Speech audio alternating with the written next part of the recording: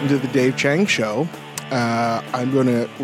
Chris, do you want to do the theme song to today's episode? I'm going to do buy, you do selling. Ready? Yeah. Like a Broadway theater. Okay. Buying. Selling. Buying. Selling. Buying. Yes, that's right, folks. The Dave Chang Show. Thank you, Yellow Tango. Welcome to the Dave Chang Show, the musical. Buying, selling, buying, selling. We're joined with Noelle, who is here for work.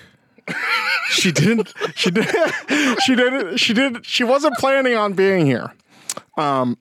We had another podcast planned today, but somebody couldn't make it. So Noelle was a good sport and said, "Oh, I'll move some meetings around." Yeah, I did. I texted Euno this weird description as to why I may or may not show up today. So don't think that this was an automatic yes. She turned that on us pretty hard right there. Buying, selling, buying. And we're joined with the very tall Euno Lee. Very So tall. So tall. I tried to be mean to him, and I said, because he actually is physically gifted. What is he, 6'7"? What are you? Yeah, technically 6'6". That's the height of Michael Jordan. And I have to say, he's like 90% of Michael Jordan's athletic prowess. So he should be on the end of his second NBA contract. If he played basketball, yeah. If he played basketball. It's a big if. That's where you would be in your career right now. Yeah. I told Dave I would probably have torn my ACL by now and been retired. You know, do you ever lie about your height? I do. Actually, I'm technically closer to 6'7", but I tell people that I'm 6'6" because I feel To be more normal? Yeah, it's like feel getting more into human. the freak range. Like, I need to chill out. Right. I think there's a threshold. His brother's like 5'11". So I bet your brother, 5'11", probably sometimes lies the other way. He's like, "Oh, I'm 6". Well, Sono, without disclosing too much, Sono has a scoliosis, so he should be 6'1". So he looks really big for his range. Yeah. Whatever, 6'1". 6'7", dude. I know, but I love that he's past the threshold where he has to lie the other way to be more human. And doesn't have a glandular problem. He is naturally high. You got any glandular problem? I do not have a glandular Right? problem. Because Koreans are weirdly like, we're now high. We now are like one of the tallest people in the world. Really, I was crazy. I didn't know that. It's like finally you got some And nutrition. it's all to do with and now nutrition, right? Now you got to be your full. They're not just potential. bovine growth hormone experiments like myself. So, yeah, I either produce now like 5'10", 5'8", whatever. No, like 5'10", I think is average height. Or 7'1" and 2. 7'2", 7'3". They all play for Yonsei basketball, and they're just mammoth human beings that are plodding around with no athletic ability whatsoever. And that's why I'm so bummed out that Euno should be in the Bill Simmons top 100 basketball, but he's not. He should be on the other side of this conversation. No, he wouldn't be on this pod. He'd be like, Bill Simmons would be like, "Fuck, we gotta get Euno." How do we get Euno Lee back on this podcast? Did you ever think about playing basketball, Euno? I did play when I was a kid, and I was no good. I wasn't very coordinated, and I always because you grew like But 12 inches in a year. I'm so confused though. But you played water polo, but you weren't coordinated. How does that happen? I wasn't coordinated on land. I always used to joke. Did you play water polo because you could reach the bottom of the pool? You just walked around. You just walked around down there. I played water polo actually because I hated swimming, and I was like, well, there's a game where I can throw a ball around, so I'll play that. And I just started playing water polo, and it was a lot of fun. And you could do whatever you wanted in the water. You could punch people. You could It's 2023, bro. Dude, Yeah. come on. How does that? Excuse me. I'm hot zone over here, please. Let's keep that kind of discussion. Yeah. HR hot zones. Do whatever you want. Only you guys are taking it that way. We're fighting for possession, okay? We're going to get into buying and selling, but the only thing I can think about without revealing the school, I was asked to do a commencement speech, and it is really making my life hard. Because I couldn't say no. And because you can't do a bad job. Well, This is what really flipped the script on me. For those that have listened, anytime it took me, close to a decade to come to this conclusion. And I just did that dinner in Las Vegas with Michael Mina and Jean-Georges, and I shared with them. You know what I told Michael Mina about his dish? It was genius. I said, Michael Mina, chef, I'm going to give you the highest praise I can give you.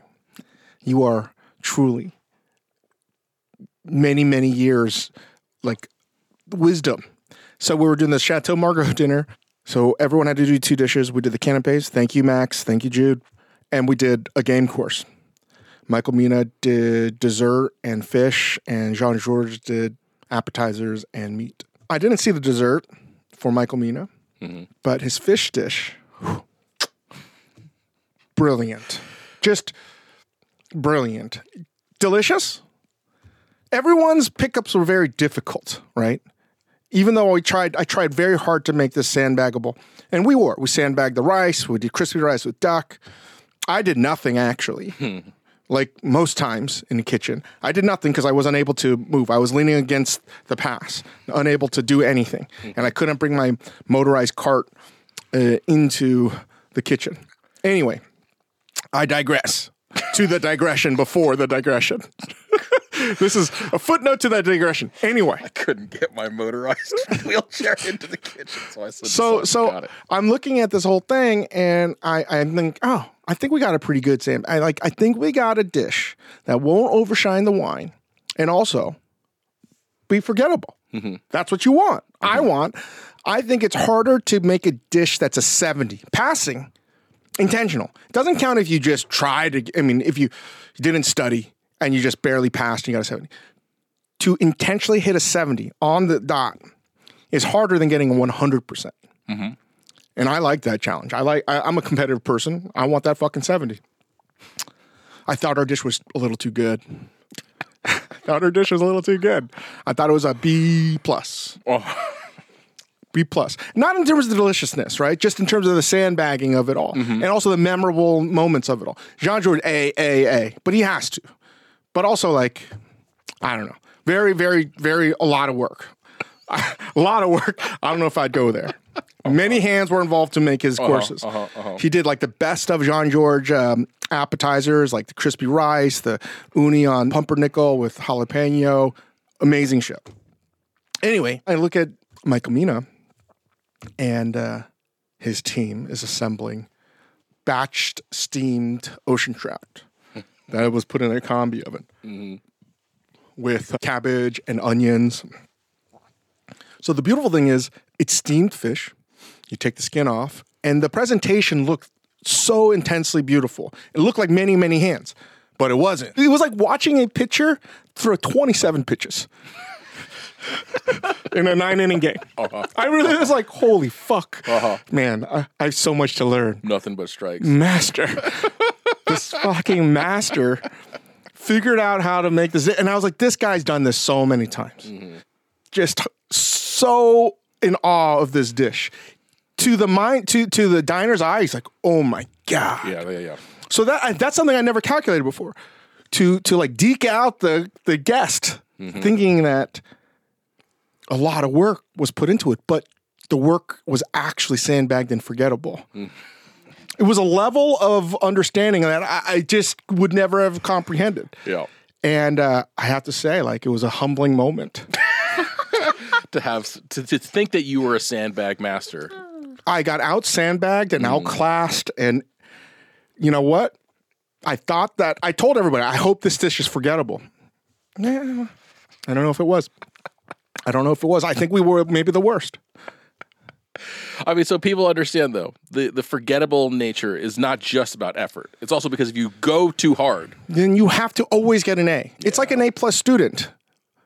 I don't know what that's like, but I've been friends with people. Right.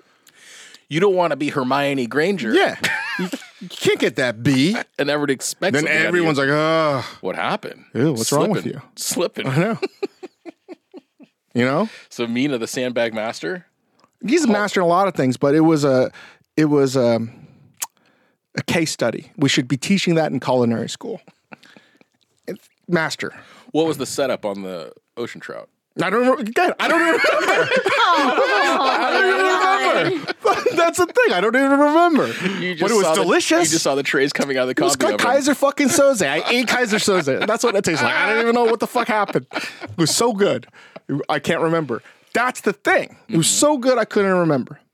That's exactly where you want to be. Paired perfect with the wine, but I can't remember anything. I was like, that's fucking delicious. Right. That was fucking delicious. Pairs perfect. But I can't remember anything. All I can remember is it was fucking delicious. Right? And it was ocean trout. Right.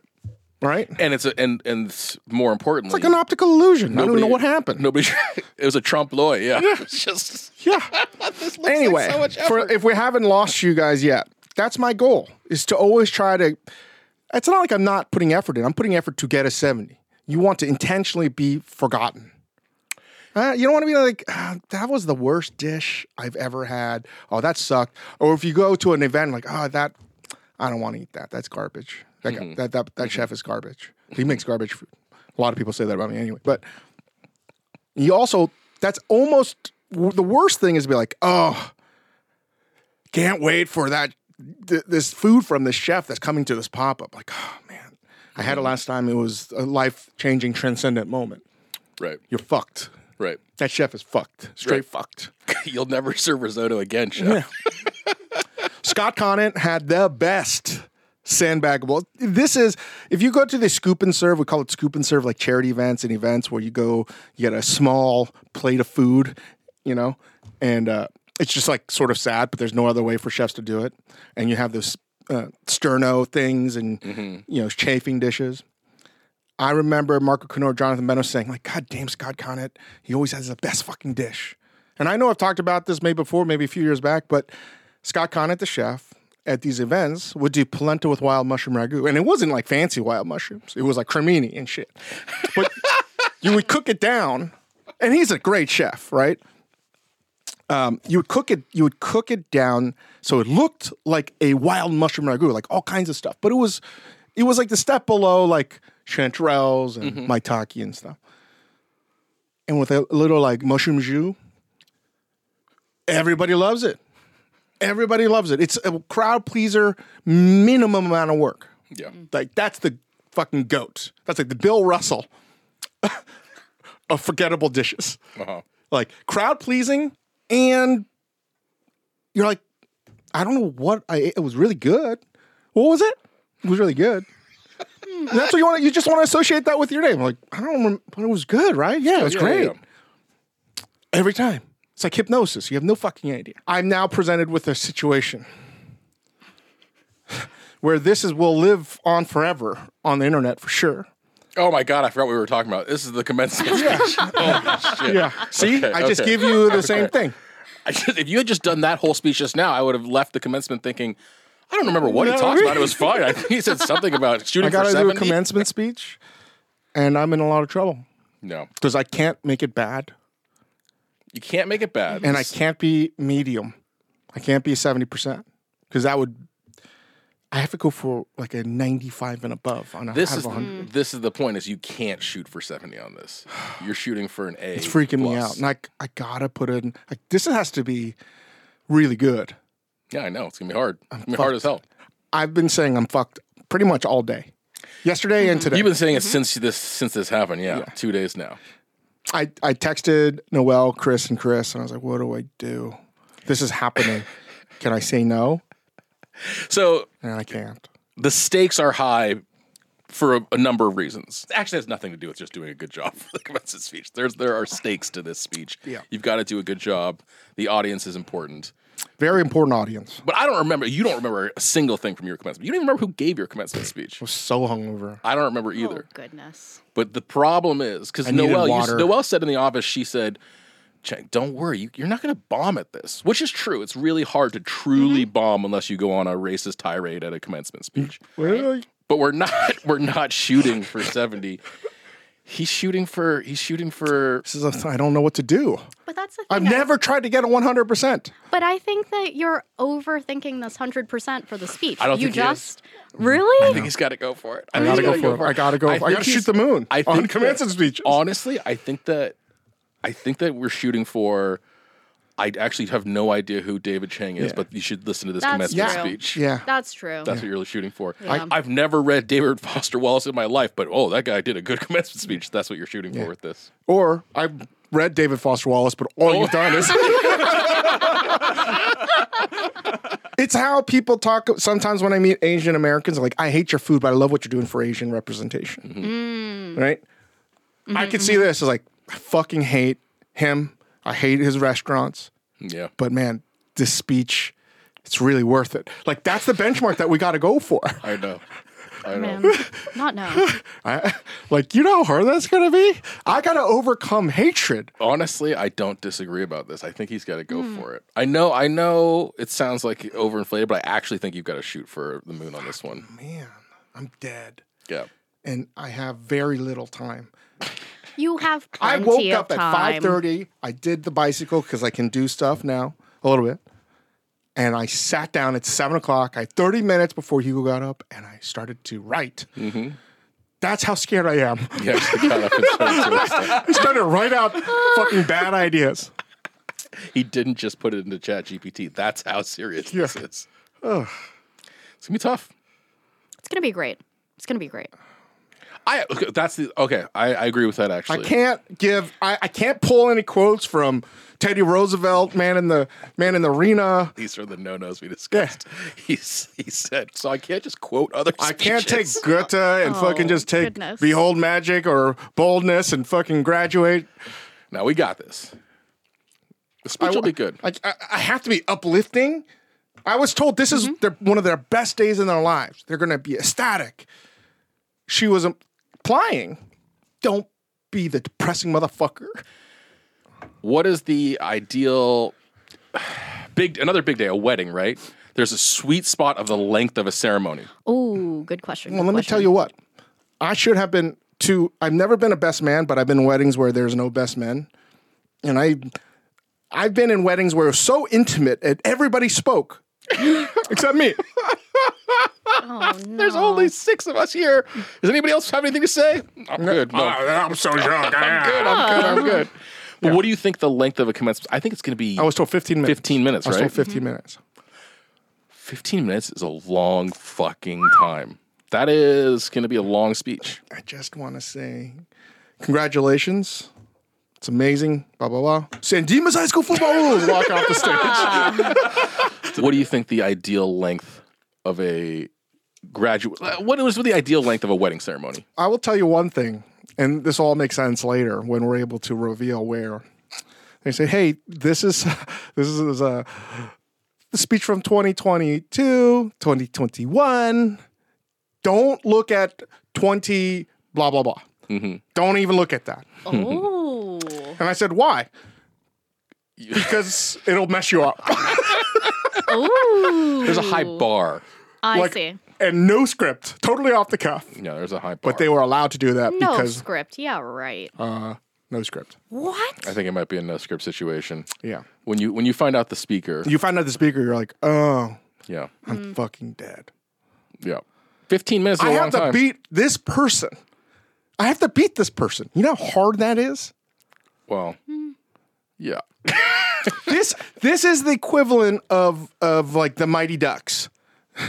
You know? Mighty Ducks 1 or 2? I don't even remember. I've never seen it. I was just trying to give of like this, like a supreme underdog going against this juggernaut. That's what it feels like. Okay, so you're talking about Mighty Ducks 2 when they have to play Team Iceland. Yeah.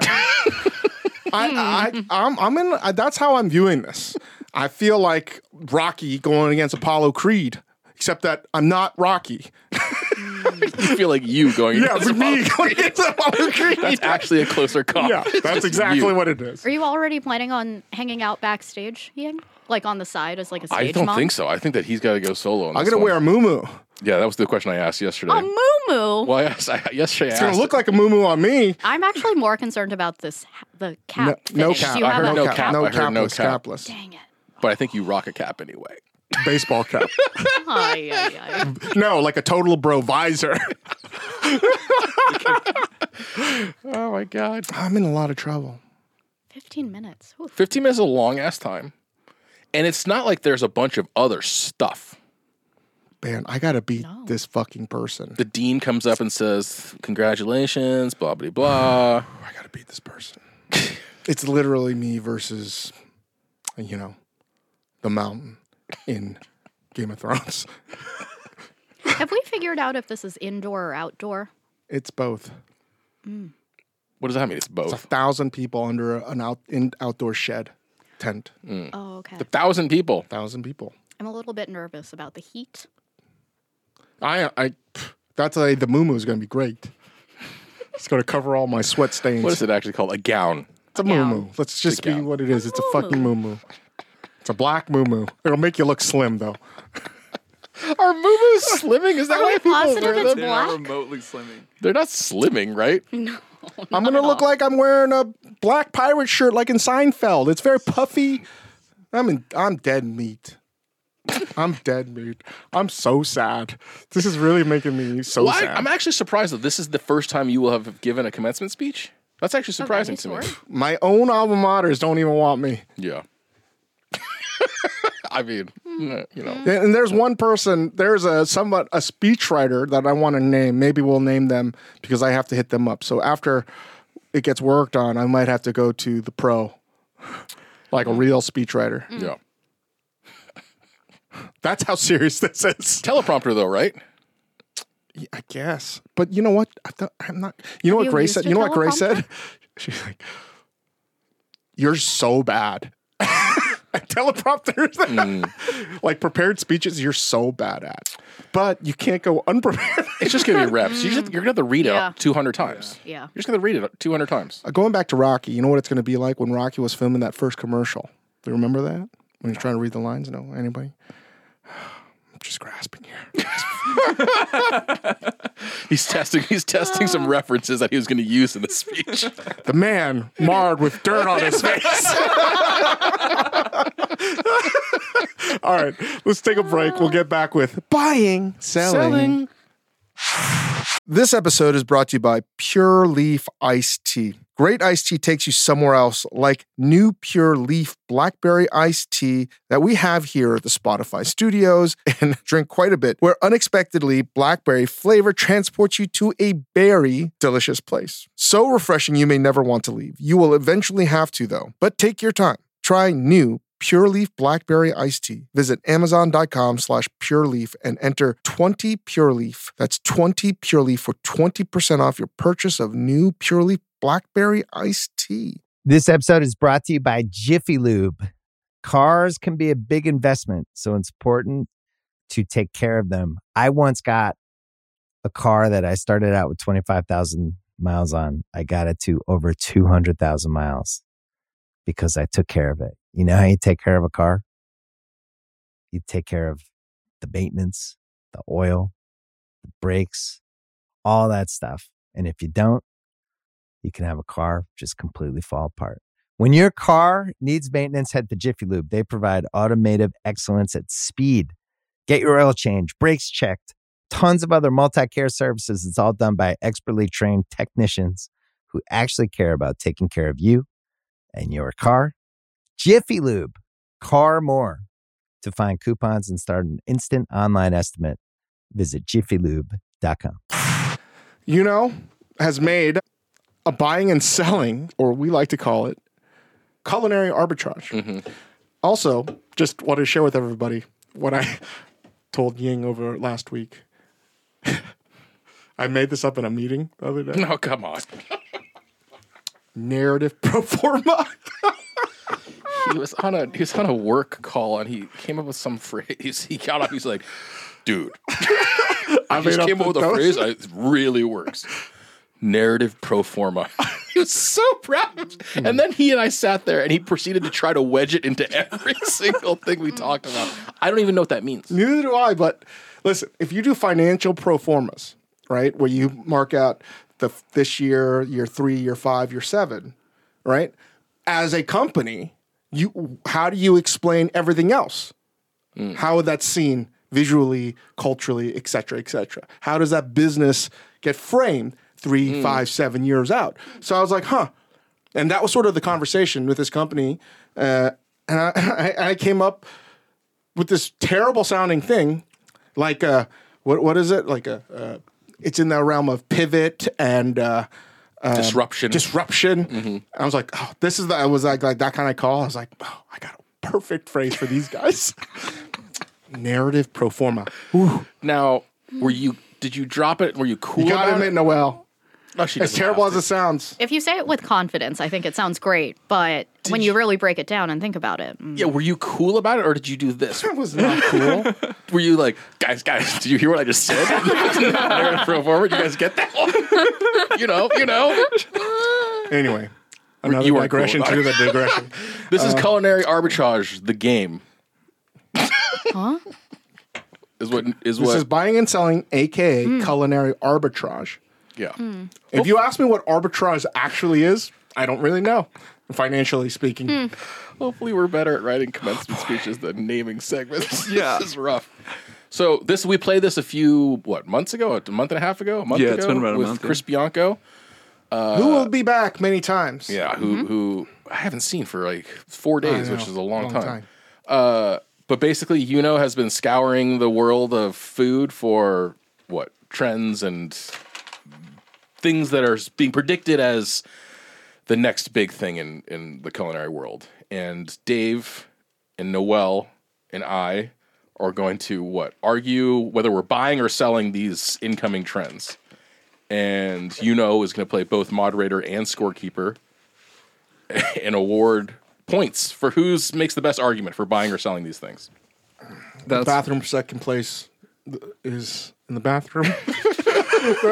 What I meant is the trophy for second place is in the bathroom. The bathroom for second place is in the bathroom. The speech is going to go great. Narrative pro forma.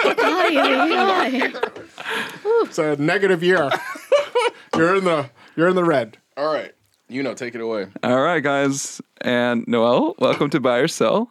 In this segment. What is buy or sell? Culinary arbitrage, the game. Do you guys even know what arbitrage means? Do the song. I'm not doing the song. Selling. We've got a nifty little scoreboard today so you guys can keep track. Okay, so I'm going to start with Instacart. Okay, so is having groceries delivered like a thing still? And will it continue to be? And what would need to happen for you to buy or sell? Specifically Instacart? Let's do any grocery delivery service. Well, I will tell you that I think, even though some of my friends are investors in Instacart, it's a hot pile of poo. I don't like it at all. It barely works. It's hard to shop for food, number one. I think it's easier, from what I've heard, for technology companies that do this in China, for whatever reason, or Korea. But America, if you wanted a piece of fish, for example, they always give you, and you specify, hey, I don't want a tail end. They give you tail end. It's things like that. And I think for whatever reason, we just haven't found a way to do it quite yet. There is hope, because things like convenience store, bodegas, those work great. And in New York City, bodegas would deliver all the time. No problems. But I feel like when you have a lot of quantity of items and there's a variation within that quantity, it's very difficult. Like bananas. How are you supposed to specify? And it's not the shopper's fault. How are you supposed to specify, hey, the banana, I would like it sort of green. Right. You know? Because you know what? My family, they're coming in 2 days, my kids. You know, you're doing these calculations. So it's not the technology's fault. I just feel like we have more stupid scenarios in America than in other countries. So that's what makes it hard. It's not the tech's fault. It's everything else's fault. So I would love it for it to work, but I would say Fresh Direct works really well in New York. But even still, I tend not to buy delicate items like fish or meat or things that there's a lot of variation on. So you can use it. But when I, for example, during the peak of the pandemic, needed stuff from H Mart, it was terrible using Instacart. Yeah. It's terrible. It's just a letdown. That's how I've experienced it. So I'm a sell. I mean, this is tough. I think that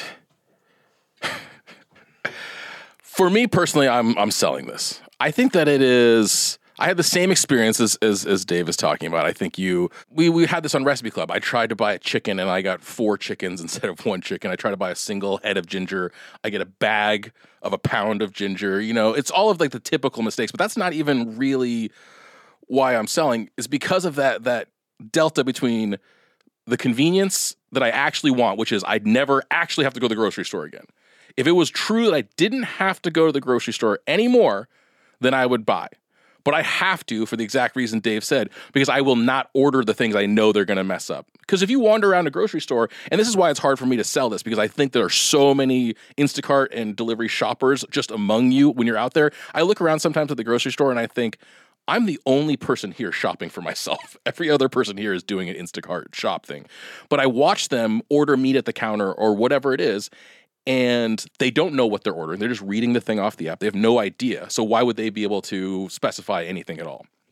To me, grocery delivery is like virtual reality, where it keeps on having this dawn where this is it. It's going to be virtual reality. It's going to be the year of virtual reality. We're going to do it. Let's all buy Oculus headsets. Let's all buy this thing or whatever. And then the actual practical aspect of it, the software end of it, I would say, is what we're looking at. It just keeps on failing. I think long-term grocery delivery is a buy. Short-term, I think there's still way too much of a disconnect and way too much granular detail that gets lost. It's a short-term sell for me. You can't have it both ways, dude. And by the way, we love Oculus and Facebook. And it was a joke about Instacart. We fucking love Instacart. We love all tech companies. Not our potential sponsors. Is Instacart a sponsor? Could very well be. Great question. Okay. I think, look, as someone who loves to go grocery shopping, there's no way that I'm buying grocery delivery right now. I have all of the same exact problems that you guys do. And I would even go as far to say I would feel better about delivery shopping or delivery grocery shopping if the people who were picking out the items were employed by that store. I think that is a crucial thing that ends up getting lost every single time. It's like they just don't know what's in store. They don't know what the right sub is. But I will say I think it saved our lives for work purposes. So I think that if there were way more like corporate accounts, then an Instacart makes total sense. Like the number of times we've ordered from Instacart to the row is nuts, because why would you want to go out for non-personal purposes to go get these grocery items when you can have someone do it for you? Ultimately, it's a sell from a personal standpoint, but it's a buy from a corporate level. Wait. Can I just... What's up with this? There's a lot of hedging going on, guys. No. You know what that actually makes me think of? Do I have 15 more seconds of my time? I think the real reason why I quit using Instacart post-pandemic, if I'm being really, really, really honest, was in the pandemic it was all free. And it got so expensive to use Instacart. Yeah, it that's got right. so expensive. So when you say you're really, really, really honest, does that mean you're really, really lying every other time? No, I'm just forgetting the real honest answer. I'm just vamping with filibustering other things. I don't understand, like, when people say that. I don't know. Honestly, when someone has a phrase, it's just me trying not to say like. So I'm saying honestly as my new crutch. But in general, it got too expensive. It got too expensive. That's why. I don't need an extra 15 seconds, and I don't need some kind of contradiction of buy and sell. I'm just a fucking sell.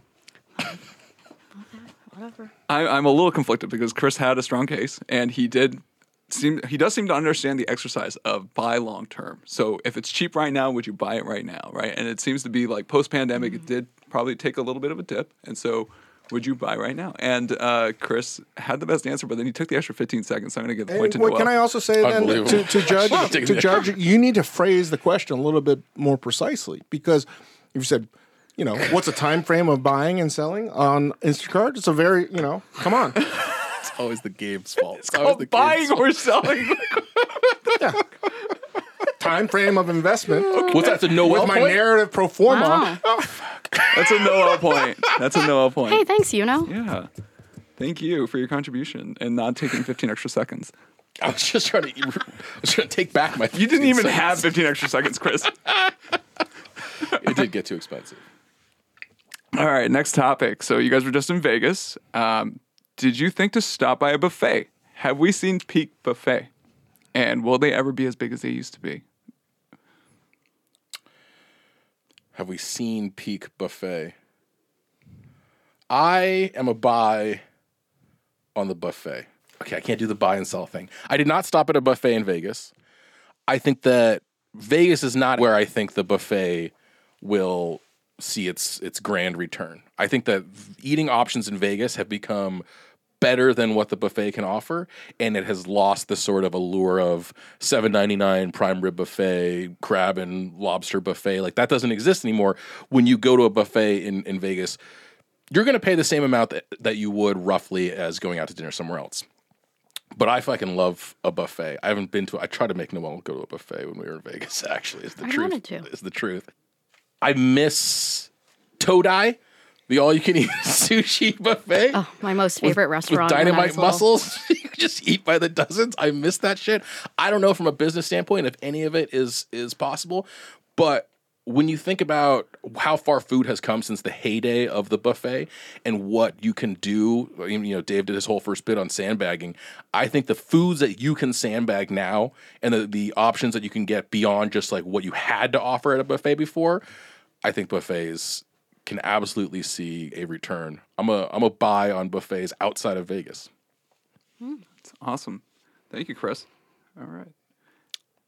I would still buy buffets. My issue with buffets right now, by the way, this is a total side note, is I think that we still haven't come out of the pandemic era style of how to serve food. And so I think right now you're seeing that buffets aren't as fun for all intents and purposes because a lot of stuff is still pre-portioned. And that's a thing that I personally don't like seeing in a buffet because anytime that you want 2 cups of this tiramisu, but you have to pick up 2 cups and someone's going to shame you for it. No, I don't want any of that.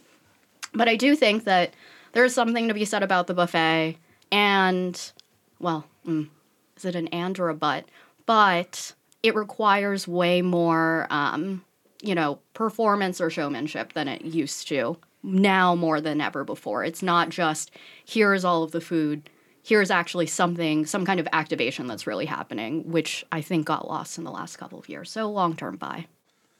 Well, these two people that say they're buying clearly haven't been to a buffet in quite some time. What? When's the last time you both went to one? Because if you've been to one, you'll know that Wicked Spoon at the Cosmopolitan has always pre-portioned their stuff. Always. Facts. The only thing that's not is the roasted meat and the barbecue brisket station. I imagine you as an electric wheelchair guy going into the buffet playing Keno. I mean, honestly, I think that the animators at Wall-E were just, they saw the future. Because that's me. I want that to be me. It's a great life. But that's not what we're talking about here. I'm buying buffets because clearly, and I've talked about it in this podcast before, I'm a big believer in the economics of a buffet. And I would also strongly disagree with you where it's not in vogue. It's very difficult to still get into buffets, whether it's Caesar's Palace or the Bellagio. It hasn't died down at all. The one reason why people don't go to buffets is the line is too goddamn long. And the only way to have a shortcut is if you have you're a points member. And even still, you have to wait in line. And hosts at casinos usually don't bring their players to a buffet.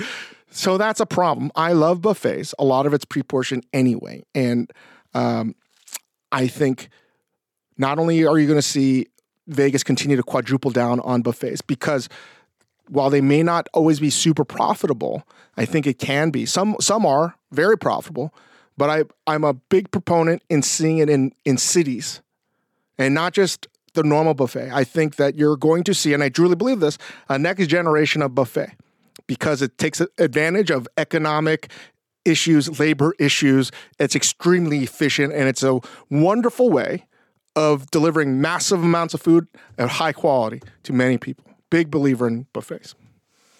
Vote for me, 2024. Buying.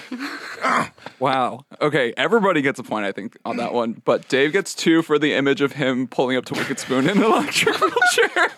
Unbelievable. That was worth fucking sympathy vote. That's all you got. That's not a sympathy vote. Fucking FDR You got an card. extra point. Just he put a blanket over his legs. Wrong Roosevelt. Rolled out there. I'm a teddy man. Oh my gosh.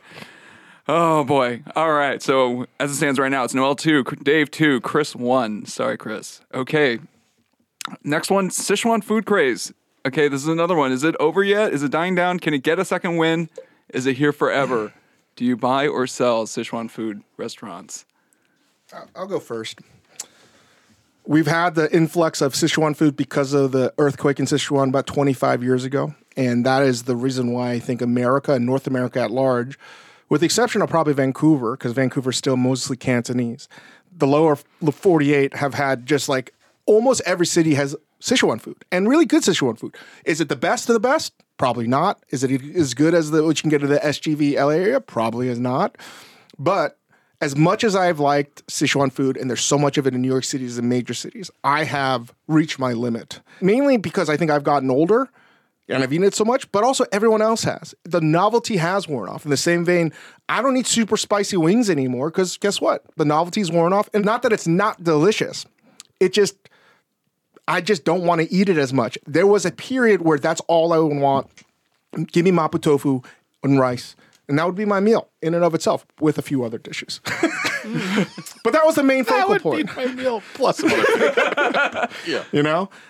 And to me, I'm selling that, and it's not to disparage or to knock Sichuan food. It is because of the dominance and excellence of why it should now become sort of ubiquitous. So that's a success of Sichuan food, where I will also buy, right? I'm buying Sichuan food because of it's ubiquitous, right? It's not it's now just part of the mainstream. It's kind of like a blue chip bet. Yeah, but do you have any like growth? No, I'm buying it. This is where the growth is. Okay. Where I see great growth is a place where a lot of people won't see this. And Chris knows exactly where I'm going. I love it when Chinese restaurants that shouldn't make Sichuan food make Sichuan food because it's so in vogue. Especially Cantonese restaurants that have no right making Sichuanese food, and they do it, and it's fucking mutant weird awesome. I love it. It's almost like Korean military food. It doesn't. That's how different these cuisines are. It's almost like Targaryen and whatever the fucking other house is. The ice one. Oh my God. Fire and Ice. Oh my God. Who are the ice people?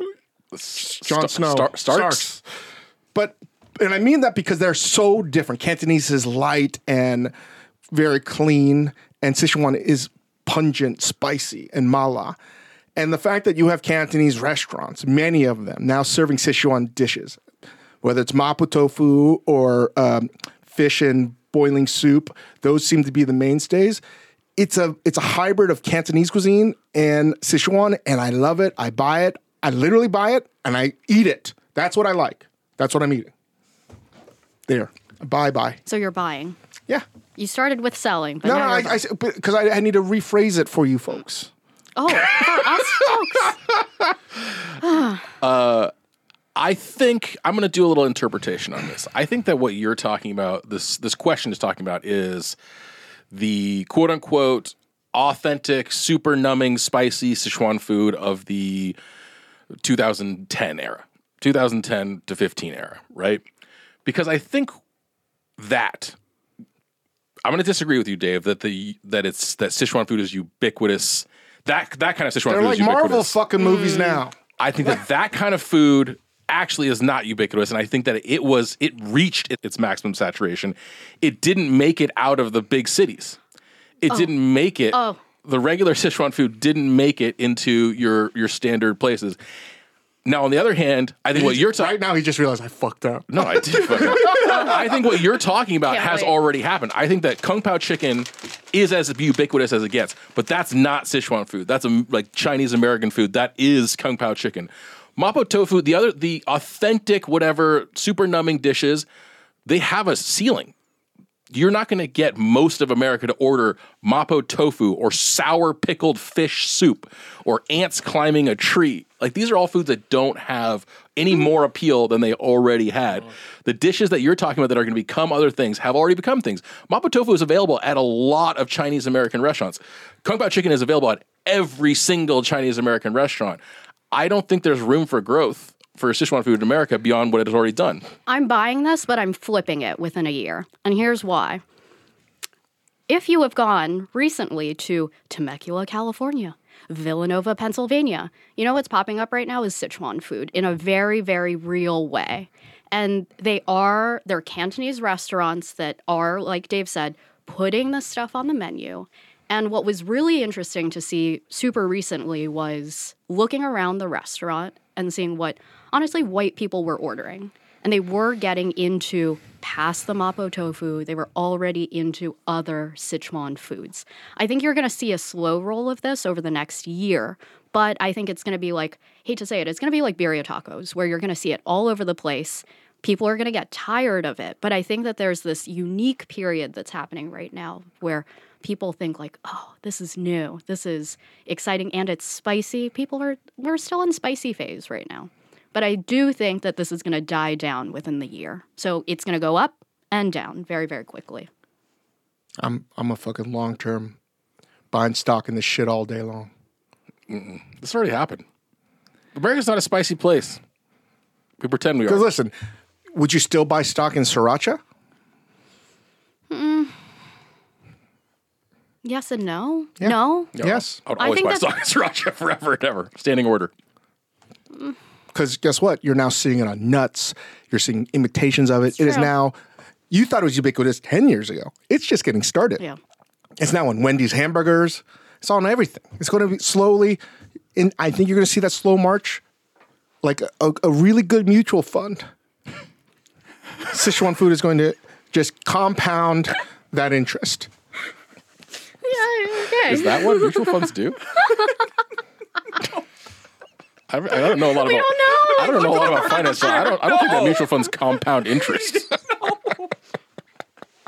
What? That's some narrative pro forma right there. Just throwing out some shit. This'll stick. Let's see if this one sticks. I was tempted to give the point to Dave, but I can't do it anymore. No, come on! Take that away! Take that last thing I said away. Come on, I nailed that! You gotta give me the point, you know? Give me half a point. Do you know how mutual fund works? Oh my gosh. I'm done. Noelle, I love it. The sriracha example is good, though. She took my No. answer. Dave can have that point. Really it's good fine. mutual fund in that it compounds. Yes, that must be the best mutual fund of all time. Yeah, it's called Silicon Valley Bank. I already gave the point, so I can't take it away anymore. Moving on. This episode is brought to you by Jiffy Lube. Cars can be a big investment, so it's important to take care of them. I once got a car that I started out with 25,000 miles on. I got it to over 200,000 miles because I took care of it. You know how you take care of a car? You take care of the maintenance, the oil, the brakes, all that stuff. And if you don't, you can have a car just completely fall apart. When your car needs maintenance, head to Jiffy Lube. They provide automotive excellence at speed. Get your oil change, brakes checked, tons of other multi-care services. It's all done by expertly trained technicians who actually care about taking care of you and your car. Jiffy Lube, car more. To find coupons and start an instant online estimate, visit jiffylube.com. This episode is brought to you by 20th Century Studios' Kingdom of the Planet of the Apes. As a ruthless king builds his empire at the expense of the remaining human race, a young ape will fight for the future of apes and humans alike. Kingdom of the Planet of the Apes. Enter the kingdom in IMAX this Friday and in theaters everywhere. Get tickets now. This episode is brought to you by Atlassian.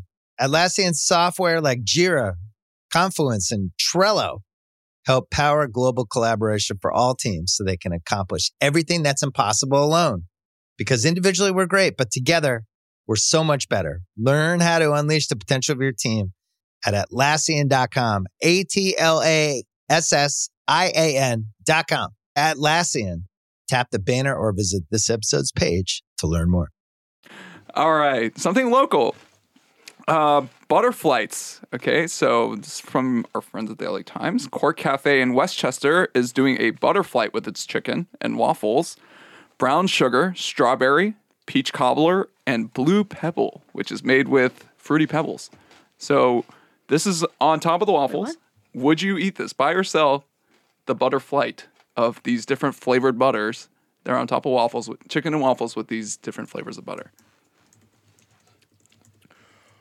I'm looking at this picture. I have to wait. This is just purely. Would we buy? Would I literally buy this? Would I literally go to this place and buy this? No. Looks gross. I don't. I think that I'm glad that people have somehow just recently discovered that butter is wonderful. I'm so happy that is a revelation for people. But I don't need the butter to taste like Fruity Pebbles. That is just antithetical to butter to me. I think if you want to throw a bunch of Fruity Pebbles on your waffle, fine. But I don't understand why a butter flight specifically makes any sense to me. I would love a butter flight of different kinds of butters, different kinds of delicious butters served with, breads. But this is way, way too gimmicky for me. And I don't think that it's a gimmick that will surprise you with its deliciousness. I think that it is a gimmick for gimmick's sake. I think it is capitalizing on a visual trend with no deliciousness to back it up. I'm selling this butter flight Fruity Pebble nightmare. I'm selling this particular version of it, but I think there can be really great ideas in trash. Butter's come a long way. I feel like, honestly, Sambar was one of the first restaurants to charge for good butter, and people were very upset at it. Almost evoking the same response that Chris had at this butter thing. And I'll keep options open. Without tasting it, you don't know. So if I taste it and I get some more information, maybe it's great. Maybe Fruity Pebbles butter is fucking delicious. A lot of people made fun of Christina Tosi's cereal milk without tasting it. So I'm going to keep an open mind. That being said, there can be other ways. Even with this butter renaissance, people still don't put enough butter on their bread, and it's a real problem. Number one, they got to do that better. Who gives a shit about, before you get over to other compound butter flavors, put more butter on your bread and put proper salt. Secondly, if this was Bordier, for example, in France, and it had butter tasting, 100%, 100,000% I'm going to buy it. So I think, like anything else, there are, different levels. And if that was Bordier with this smoked butter, his seaweed butter, he's got like 6 different butters. He's got a sweet butter. Would you fucking eat it on a waffle? Yeah, I said I would. I just sold this one. I want the Bordier one. So I'm not going to like make fun of this whole thing. I'm going to buy. I'm going to buy it. It will potentially, like most things, like boy bands, you have a lot of bad boy bands, and you have some good ones that people remember. Mm-hmm. And I think the good ones will be remembered that do the good butter boards tastings. Are you buying it or are you selling it? I said I'd buy it all day long. You said you were selling it. No, every single one of these. I said to buy.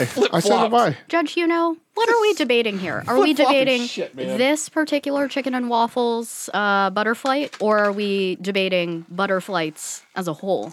Compound butters. What of the things? We are debating butter flights as a whole.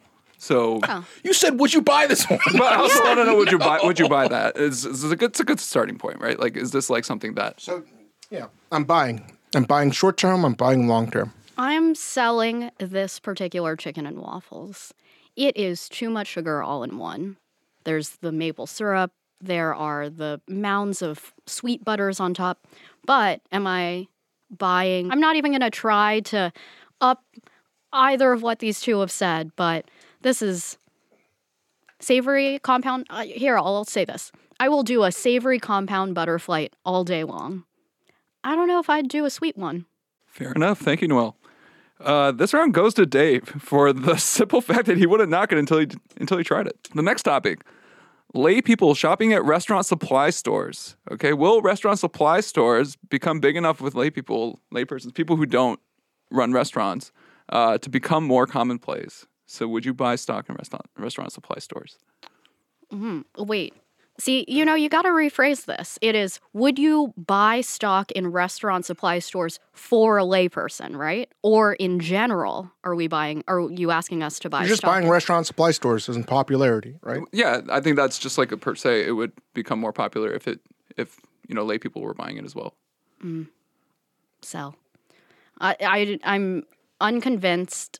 As much as I do believe that there will be some more lay people who go into a restaurant supply store, I think that, you're talking about anything from space in a home and the, how large your appliances are, how big your fridge is, how much storage you have in your home as a whole.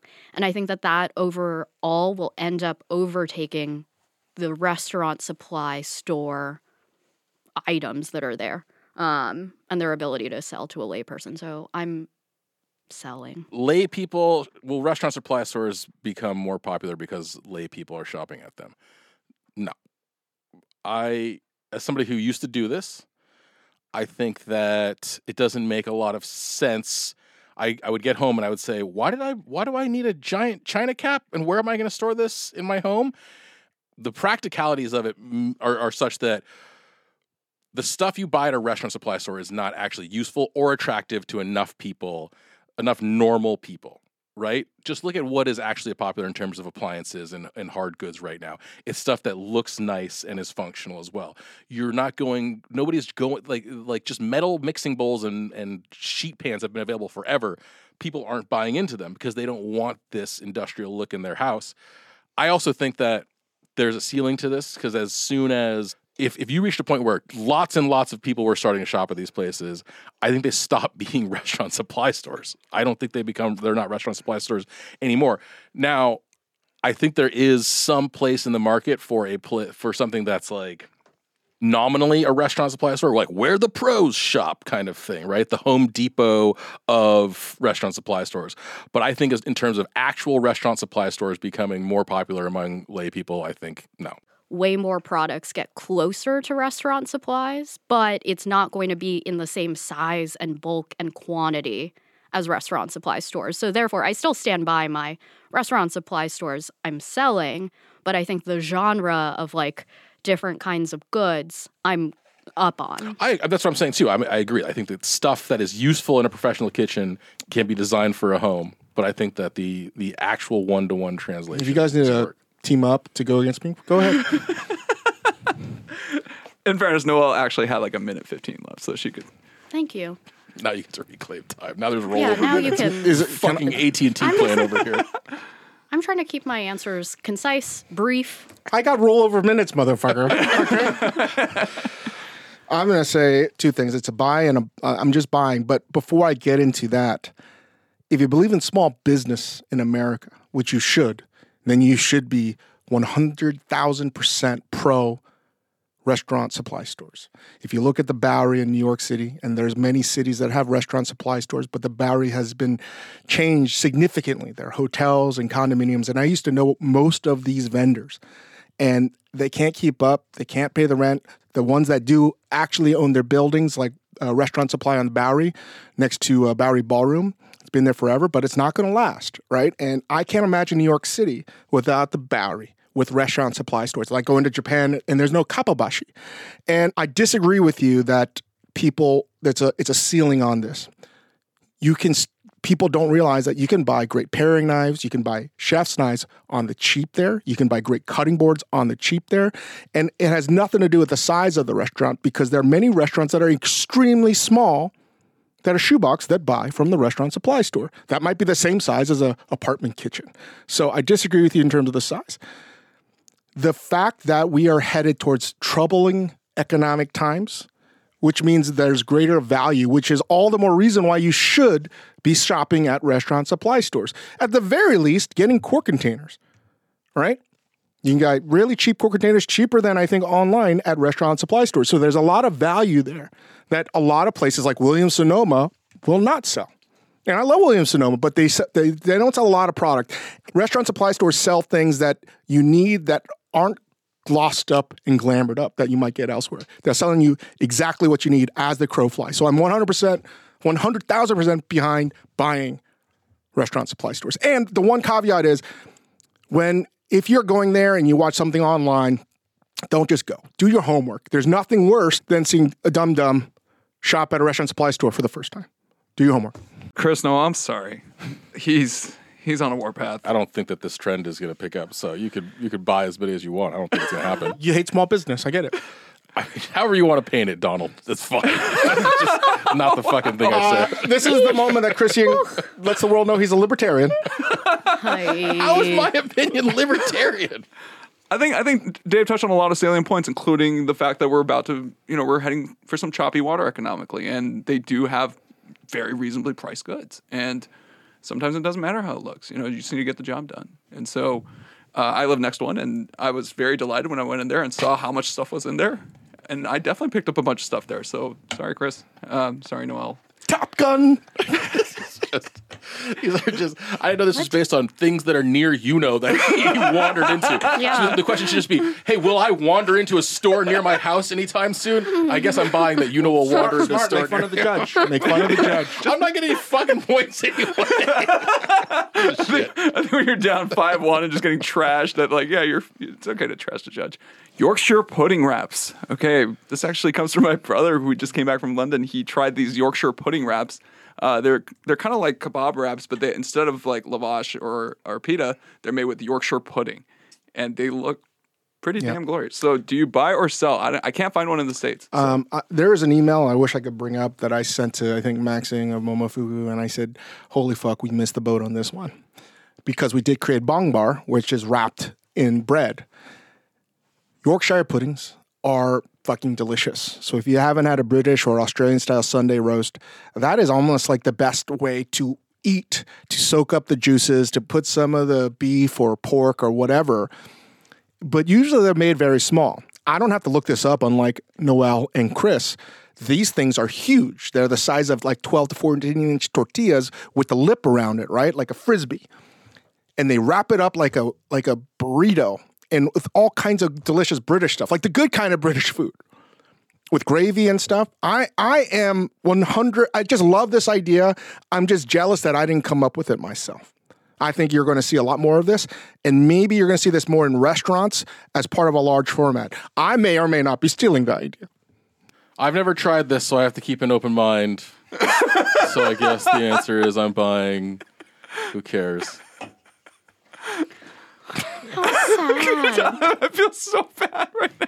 I mean, but would you buy it? The point system here is fucking bullshit. Would you actually eat this, though? Dave got a point for being in a wheelchair. This is fucking game. Would I eat this? Yeah, I would eat this. Who's not going to eat this? It's a big, it's a crepe, but even fatter and buttery, but more buttery. It's soaked in gravy. Who's not going to eat this fucking thing? It's a heart attack. Of course, it's going to catch on. It's like if you wrapped things in pizza. It made a burrito out of pizza. I think we'll see it for a period of time, but I wouldn't buy it long term, is my thing. It looks delicious. I would want this every single day. I agree with everyone here. I think it's actual longevity, though, I question, only because it's not that it's hard to make. I just don't see people wanting to make this long term. It's my only thing. So I'll sell. But there's real fatigue on the side of the table. Fatigue's not going to win you any points, guys. Yorkshire. You got to bring the energy, Chris. Like, just being sad is not going to win you any points. That's fine. I'm fucking going for the #1 draft pick. Tanking this shit. All right. Okay. So, next topic. Well, who got the points? Oh. He can't even say it anymore. That wasn't an honest competition. Chris is just like throwing in the towel. I feel like what's game down from the inside. Like Maserati. Well, it's important to know what the score is. Who won? Did Noelle? Did I? Did Chris? Who got points there? Give you that fucking point, dude. Why not? It's 5-1 to 2, man. No, it's important. You got to. It's true. Goal differential is going to count at the end of the season. Come on. He's running up the Who score won? for a reason. You cannot not give a score. Don't give in to. Look at this. You're caving to me. I'm not caving. You got to uphold the integrity of the game. I will uphold the integrity of the game, whatever integrity there is in this scoring system. But I'll give it to Dave. Chris, you're gonna have to try a little harder. Like this is, I might have to stop this fight because like just taking the skunk roll. taking this fucking mercy rule over here, dude. Yeah, it's getting pretty dark. All right, screw it. I'm not gonna change the system. We're just gonna roll with it. Okay, next great topic. So kanjang kejang. Okay, so raw marinated soy crab is the hot TikTok food right now. Okay, it's a Korean dish of raw crab that's been marinated in soy sauce, other spices. Would you buy or sell? Mr. Joy Luck Club, you're first. Would I buy or sell this thing? I have limited experience eating it, and I think every time I've eaten it, it's delicious. So I think that there's something difficult here because you look at this dish and you think this has a ceiling because it's so intense conceptually. First, it's shellfish, which there's a much smaller general audience for already, right? Second, it's raw marinated shellfish. It's cured. Even smaller subset of people who this might appeal to. But it's so good, and it's really delicious. And I thought maybe this TikTok trend was going to die quickly because it was just stunty. But then I saw, what is that account recently that's like become super popular where it's like actually differentiating between this done well and done poorly. Like this has become a nuanced argument. Like people are actually differentiating between what's good about this and what's bad. And that to me, I didn't think that would happen at all. My one thing is I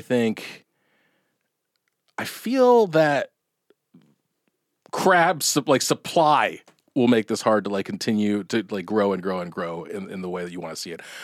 I think that sushi adapted with shittier and shittier and shittier quality so they could reach gas stations. I don't think you can necessarily do that with this dish. So I'm torn. I'm gonna sell. I'm gonna sell on this one. Meanwhile, I'm buying.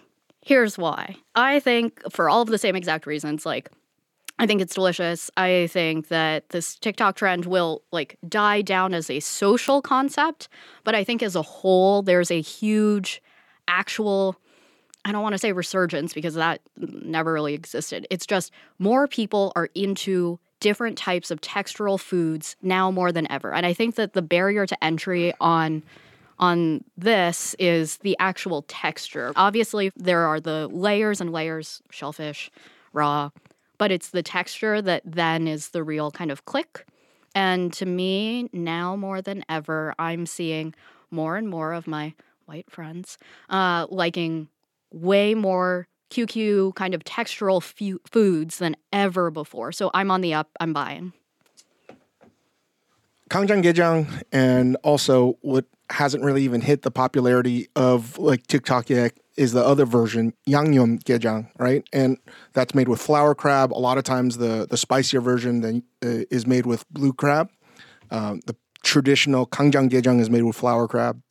Even if it's frozen, it's a great way of using frozen product. I disagree with you in terms of not enough crabs. If it increases in popularity, then we can get rid of crappy crab cakes, right? It is one of my most favorite dishes. I am actually, no bullshit, very excited on the fact that it's like a viral thing on TikTok. You can't even keep it in stock at H Mart and Korean supermarkets. And much like, say, Food Network, as shitty as it is, it's actually raised culinary awareness and literacy. So even though I would say 50% plus that try it on TikTok are like, ugh, that's gross, it's spreading awareness. And I think more and more people that try it, that like it, become like real advocates, almost zealots about it. And again, as you say, Chris, they can even distinguish the quality of it. You're going to see more variations of this. It's going to start to spread more and more. And I am happy. It was one of the very first things I put on the LA menu here when we did Major Domo with the local crabs here, the rock crabs. We did it two styles, kangjang and the spicier yangnyeom style, right? I'm a big, big fan of it. It's just one of my most delicious things. And the texture thing, this is something I think I've dedicated my entire career in, is changing the perspective. The texture of it is really no different when someone eats a crawfish head or shrimp head. And that is quite popular here in America and the world at large. So yes, it's a very different thing. But if I never thought in my wildest dreams people would eat gejang. Never. And the fact that it's happening, you know, it to me, no bullshit, that to me is more progress than fucking Blackpink or Parasite or any of these other Korean things, because it is such an insanely crazy idea that people would eat blue crabs or flower crabs in this manner. And if it's happening, the impossible is happening, then it's a fucking buy all day long. All right, that was a great round from everybody involved, but I think it's got to be Chris. No, he was very informative. No. This is a charity one. That's a charity point. That's no. It was true. very informative. No, I Chris, think you actually have to. I mean, I laid out the arguments for why you should actually buy this thing, and then I said you should sell it. I don't have faith in America, but I do share the sentiment that seeing this thing take off is fucking crazy. It's fucking insane. And actually what makes it more insane, Chang, than the fact that it just happened is that if the same thing took off... Stinky tofu is possible. No, stinky tofu. No, that's the thing. Well, no, and honestly, like that's the craziest thing about this is foods that you think were just forbidden. I don't even like sea cucumber. I think it's gross unless it's prepared in a specific way, like cooked and blah, blah, blah. It's probably in that same universe. Like in 20 years, will people start eating sea cucumber? That is like legitimately the level of insanity of eating Kejang. But what I was saying is I think that what's even crazier is that this could have been popular 10 years ago, but it would be the conversation around it would have been world's fucking weirdest foods. Right? I'm sure, I'm 100% sure if you looked up shows that were called World's Most Insane Things, World's Craziest Foods, World's Most Dangerous Things to Eat, this would show up on those lists. And so the fact that it's in the zeitgeist in a different way, while I'm still not sure you're selling it'll work. And you're rewarding him selling. No, he's giving me a charity point. No, I think it's definitely a charity point because he re-engaged himself, which is like should be rewarded. I'm just saying it's heartening. It's heartening that it's part of the zeitgeist in a different style. I mean, all right. You, I thought my point was very clear and strong. But Dave, you started out really strong. I feel like Jokic right now. It's like, just give me the fucking MVP. I mean, should it be penalized because I won it 2 years in a row? Come on, that's fucked up. That's actually exactly what's happening. A lot of your answers. Success tax. Yeah, you lost the last one. I didn't. No winners. Sorry, I have to do this.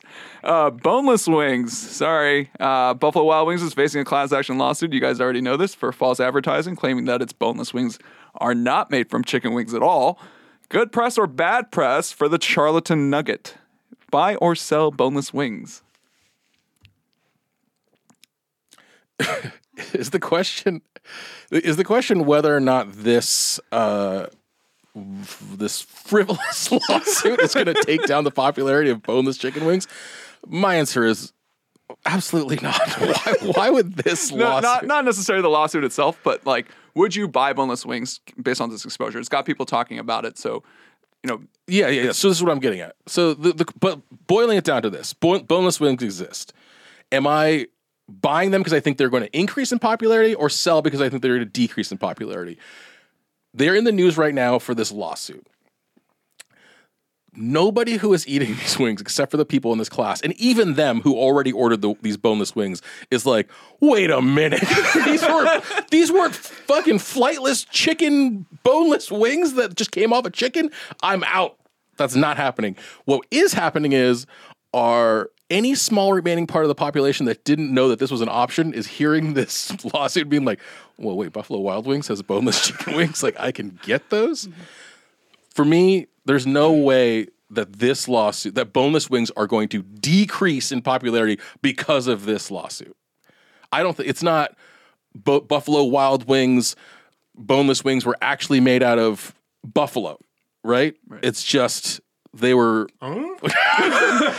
just fucking, this is increasing, this is the prototypical no such thing as bad press situation. I'm buying boneless wings, even though I personally am not a boneless wing man. I mean, I love a boneless wing. Why are you whispering I can't say that out loud in this company. I don't think it's going to increase in popularity. I also don't think it's going to decrease in popularity. So I'm just going to stay out of this market this time around. Do you think the interest will compound over time, though, if you just buy some right now as a long-term? You wanted a bond. Doesn't matter. I didn't win that one. I have to abstain because I'm part of the class action lawsuit. I was very surprised to find out that it was not part of the chicken leg. He didn't find out until he tried to buy one of these chickens, the actual chicken itself, with these wings that have no bones. So, no, my lawyer says I have to abstain from talking about this company and said lawsuit. Is it so? As part of the class action lawsuit, is it actually that they are boneless wings are made out of white meat? True, just breast meat. Is that what they Breast really meat, are? Yes. Oh, It's like tenders, but not in a tender shape. More of a nugget shape. side question: in America, which is traditionally a white meat land of white meat in all manners of speaking, are you buying or selling on dark meat chicken in this country right now? Are you serious? Yeah. I know for a fact, since we had a chicken sandwich shop, people are, how should I say this? As you reach a larger audience, they are not fans of dark meat. Period. Full stop. Period. Full And stop. that will never change. That is more unlikely than people eating. That is more unlikely than people eating sea cucumber in 10 years. Is it an actual flavor thing? Well, no. In a chicken, if it gets slaughtered or even a normal chicken, veins might burst. All right? Just surprise, there's veins in chickens and there's blood. You can potentially cook a chicken just before it starts to turn into carbon. It'll still have blood. It'll still look like it's raw. That is number one reason. I know this. Yeah. There's no way. It'll look fucking raw. Fact, especially if it's in buttermilk or some kind of marinade, that'll only compound that raw looking pink factor. Or sometimes they're just a bursted blood vessel. There's nothing you can do. That is something that white meat will never, ever, ever have.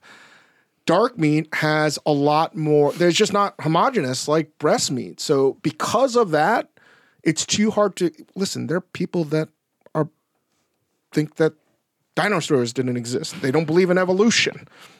That is weirdly probably sharing the same Venn diagram as people that think a chicken is raw, even though it's cooked. You know? So yeah. That's America of two halves. You actually think that's interesting. You literally said more it's likely also texture, right? And it's not chewy, crunchy texture that a lot of Asians like. It has chew to it. You can't just swallow it like you're a fucking bird with like a chicken, a chicken nugget. You actually have to chew dark meat. And because this is the problem. You have to explain anatomy to dum-dums, and I don't have the fucking time. They don't understand the reason why it will taste better. The same people that like filet mignon, it has no fucking texture. It's nothing because it doesn't move. Just like I want groups of people, I want diversity. I want things that are not homogenous. And a leg, surprise, that's a very active part of a bird. So is the thigh. So it's going to have a lot of muscle. the breasts are just for show. The breast, yeah, literally just for show.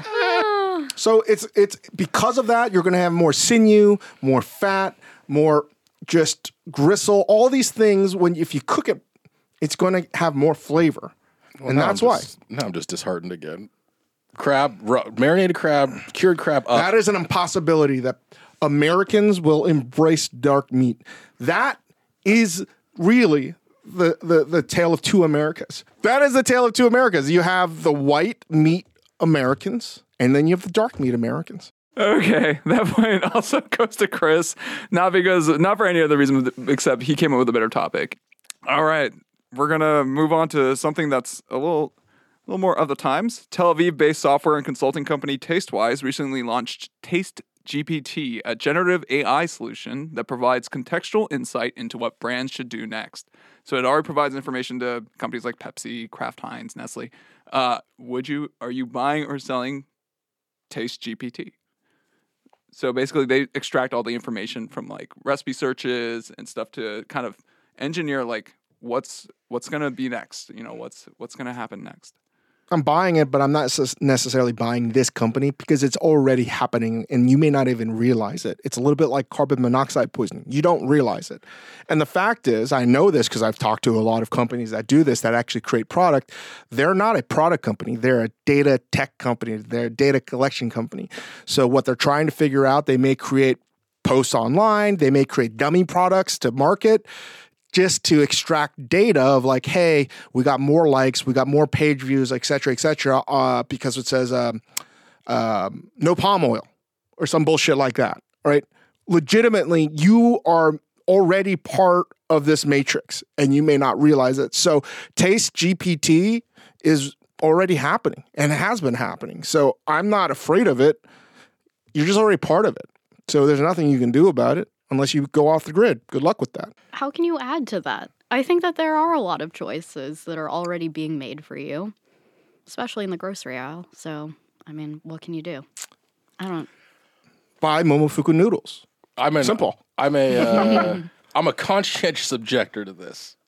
I'm not for this. I mean, I agree. You guys are. Dave's obviously right that this is going to be a tool. It already is a tool, not just in food, but in anything. Right? You look at what like websites like Business Insider, right, where they'll just have the same article with 65 different SEO titles and just keep on churning until it sticks. Right? You can relabel food as many times with as many different trends as you can until something sticks. Right? You know what? They finally got me. I finally clicked on. You want to know what these celebrities look like? I did it. Guess what? By clicking on that shit, they know a lot about me. Right. Of course they do. They don't. I'm not clicking on celebrities that are from like the 1990s. I'm clicking on celebrities from the 1980s, so they know a lot about me. You don't know it. This shit. But you're part of this fucking. You are already part of the problem. This shit. Wait, just quick. Can I just take a quick digression for my time to address that? The other day I was scrolling through Instagram. Just doing the fucking, you're in the rabbit hole of watching these videos, and I saw some. I don't follow professional wrestling at all, but I saw some clip of two guys arguing with each other, who turned out to be Roman Reigns and Cody Rhodes. And I don't know who these people are. But oh my God, did I spend 2 hours reading the Wikipedias about these fucking guys? Just like, who are these guys? What is this thing? Oh my God, I'm into wrestling. How much does WrestleMania cost in a pay-per-view? I'm gonna buy this shit. I'm in. Listen, my main point with this thing is, yeah, of course this is gonna dictate how we eat, what we eat, all of this stuff. But for the same reason that Chang and I have discussed many times in the past, I hate this. I hate this sort of algorithmic programming of suggestions for you based on your habits, because what I think is so important is that we break our habits. Nothing good in my life has happened since I became an adult by following my natural instincts. My natural instincts are going to drive me to just be the laziest, shittiest, most boring comfort food. It's always going to drive me to the middle. And all you can do is try to take a stand in the opposite direction. So I'm going to watch as all my friends who invest in this get rich and laugh their way all the way to the bank. And I'm going to sit on the sideline. Holy shit. You just gave me like a holy fuck epiphany. What's that? AI that's going to it's already putting humanity at 70%. That's exactly what it is. AI good is on you. shooting. Good on you, AI. You did it. They are chanting, we are the 70%. That's fucking sick. That is what it is. You really shot for the moon on that one, AI. Good job. So that's what it's always going to drive you toward is the mediocre. And you're never going to have the highs and you're never going to have the lows. You're just going to be sitting in the middle of the matrix, feeding the machine. Conscientious objector, sell. As an exercise, can you guys do a Chat GPT commencement speech for Dave and just see what it comes up with? I would love to know. Why'd you say that on air? Oh, I might just use that. He's going to use Chris GPT on this one. That was a hell of a round, Chris. I thought Chris made great points about being a conscientious objector to this, and he wins with no handicap. Good. Wow. Extra point for bringing up WWE and WrestleMania, since I'm a huge fan of wrestling. What's up with Cody Rhodes and Roman Reigns? Is that a real thing? That's a real thing. They are facing off at WrestleMania. Are you going to WrestleMania? I conscientiously objected to going to because it's so expensive. Oh my god, I think the tickets are like $10,000. Yeah, I couldn't do it. I think I'm going like Temecula for a monster truck races with Hugo on Hugo? April 28th. Nice. You want to go? Yeah, let's go. Earplugs, right? Let's do it. All right, Chris, you have 5 points. Dave has 6. Fuck that. Wow. It's really this is like real. I'm coming. Well, it's bullshit. This is like kids today going, I got 1,600 on my SATs. Bullshit. Fucking bullshit. It's like 1,100. 15 years ago. Fucking motherfuckers. Oh, God. Destabilized Dave. This is exactly the game plan. All right. I'm sorry, Noelle, you're at 2, but you've been. It doesn't matter. Everyone that's You listening don't is have like, to be Noelle won. sorry. Yeah, I know. People are pissed at us no matter what. Noelle won. These two Neanderthals just swinging their clubs while Noelle's making so loud and they don't let Noelle yell, yell, yell, yell, yell. Fucking assholes. You guys have had great arguments. They've had great arguments. And you have added a lot, Noelle. So for our Euno. final round, okay. Oh. So, Shohei Ohtani struck out Mike Trout to help Japan to a 3-2 victory over USA in the World Baseball Classic, and he's going to be a free agent at the end of the year. The current Los Angeles Angels two-way phenom is going to pick which team he's going to go to next year. If you're Japanese and you need to eat in a Japanese city, which in an American city, which American city has the best Japanese food scene? What? Which American city or which Major League Baseball? Yeah, what a Major real League Baseball term. team city. I think it's 2 questions. Yeah. Prediction of where he plays and what's the best city to eat Japanese food. Across the board Japanese food, right? Across the board. Whatever, I'm still holding out hope that he'll come over to the Dodgers, who continue to pay so much money for so many Sucking up to the players. judge. But Motherfucker's got Dodgers tattooed to his ass. We already lost, Chris. There's a point fucking. It's just a race to see who would say Dodgers first. It's fucking bullshit, dude. But it's true if you think about it. I don't know. As of right now, I can't imagine what team would really shell out for him. Number 1. Number 2, what city would he go to for your question, which is where could you find the Japanese food? If we're thinking about it that way, no, I'm going to keep it simple. It's the Dodgers. I feel that Steve Cohen's going to sign him for over $575 million, an 8-year deal. That's what I predict. It's one or the other. $575 million. I think it's going to get to like 60, maybe, he's going to be the most expensive contract per year by far. If he doesn't win People Magazine Time's Sexiest Man of the Year, they're racist as fuck. Racist. Do you hear that, People Magazine? If he's not your fucking cover star, sexiest man in the world, you're racist as fuck because he's a sexy motherfucker. He's so handsome. He just so happens to be the fastest fucking player maybe in the major league, have the best arm in the major league, and the best bat. I love him. Do you? I love him. I love him. I was so happy when Mike Trout got struck out. And listen, I think he's going to sign with the Mets, but I'm not giving New York City the best Japanese food. There's a lot of great Japanese restaurants, but there are some great like izakaya and like food. Again, when you go to New York izakayas, it's like traditional izakaya food where it's yakitori, it's this catch-all, it's like a brasserie. That's not the case for some of the izakayas here in LA. Torrance has great Japanese food. Also, Gardena has great Japanese food. Otofuku, again, is one of my favorite restaurants. If that was in New York, I say that to my wife all the time. We'd eat there all the time. New York has high-end sushi. Locked down, wrapped up. It's not even a fucking competition. And sorry, LA. That's probably going to get me in some fights, but it's okay. You lost. There's no fucking way you can compare with New York City, high-end, super expensive, $600 to $1,000 per person sushi. It is just, they just got it. We don't have that quite at that level. But that doesn't mean that Japanese food as a whole isn't better in the Los Angeles area, because it is. You got some terrific restaurants in Little Tokyo and just across. There's even great restaurants in the SGV area where I've discovered, and they're fantastic. So I think overall, we're not even including ramen. There's tons of ramen yas. Japanese food here is great. Although, I will say that the Mitsuas are better on the East Coast. Mitsuas here fucking suck. The one, especially the two in Torrance, they're not great.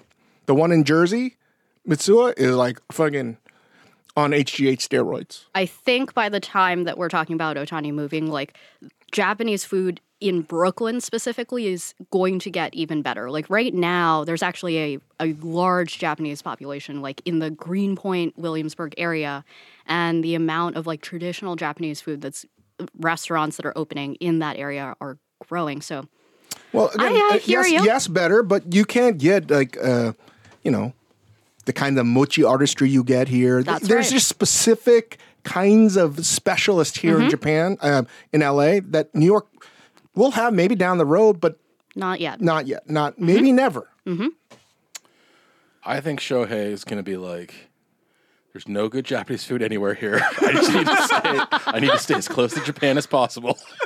I was going to the Mets. I think he's going to stay West Coast for proximity to Japan. Anaheim is not where you go for Japanese food. I think he's got. Is that true? Anaheim's Not necessarily. There's Costa Mesa. So. Yeah, but it's not Anaheim proper. That's fair. I think he's going to be. I think he's going to be tricked. I think he's going to want to stay West Coast. I'm doing this I'm narrowing it on an answer. I think he's going to stay West Coast for proximity. I think he's going to Diamondbacks? Come on, dude. I think he's going to be fooled by either the Mariners or the Giants into thinking there's good Japanese food enough for him nearby. No, Seattle's fucking good this year. Giants, blah. But the Giants are going to still have the capital, right? Because they didn't sign what's his face. No, but there's no compelling need. The Giants are not nearly as good as the other teams out there. Even the Dodgers. Fine, Mariners. He's going to follow Ichiro to the Mariners. He's going to call Ichiro and be like, "Oh, Japanese food's fine there. Don't worry. Don't worry about it. You're close to Japan. It's cool. It's cool." He's going to go to the Mets because no one's going to outpay him. I mean, he's just going to get more money from the Mets. And Jimmy Kimmel, Cousin Sal, and every Mets fan is going to fucking rejoice. Also, you guys have to believe it. If he's got to win Sexiest Man of the Year. Fuck his fucking 100-mile-per-hour pitches. Good looking man. Yeah. Good looking man. Yeah. I feel it. How is he? He's like Superman. He's fast as fuck. Yeah. I don't understand him. He's just dreamy, and I love him. I'm so happy. It's a buy on Shohei Ohtani for sure. That's awesome.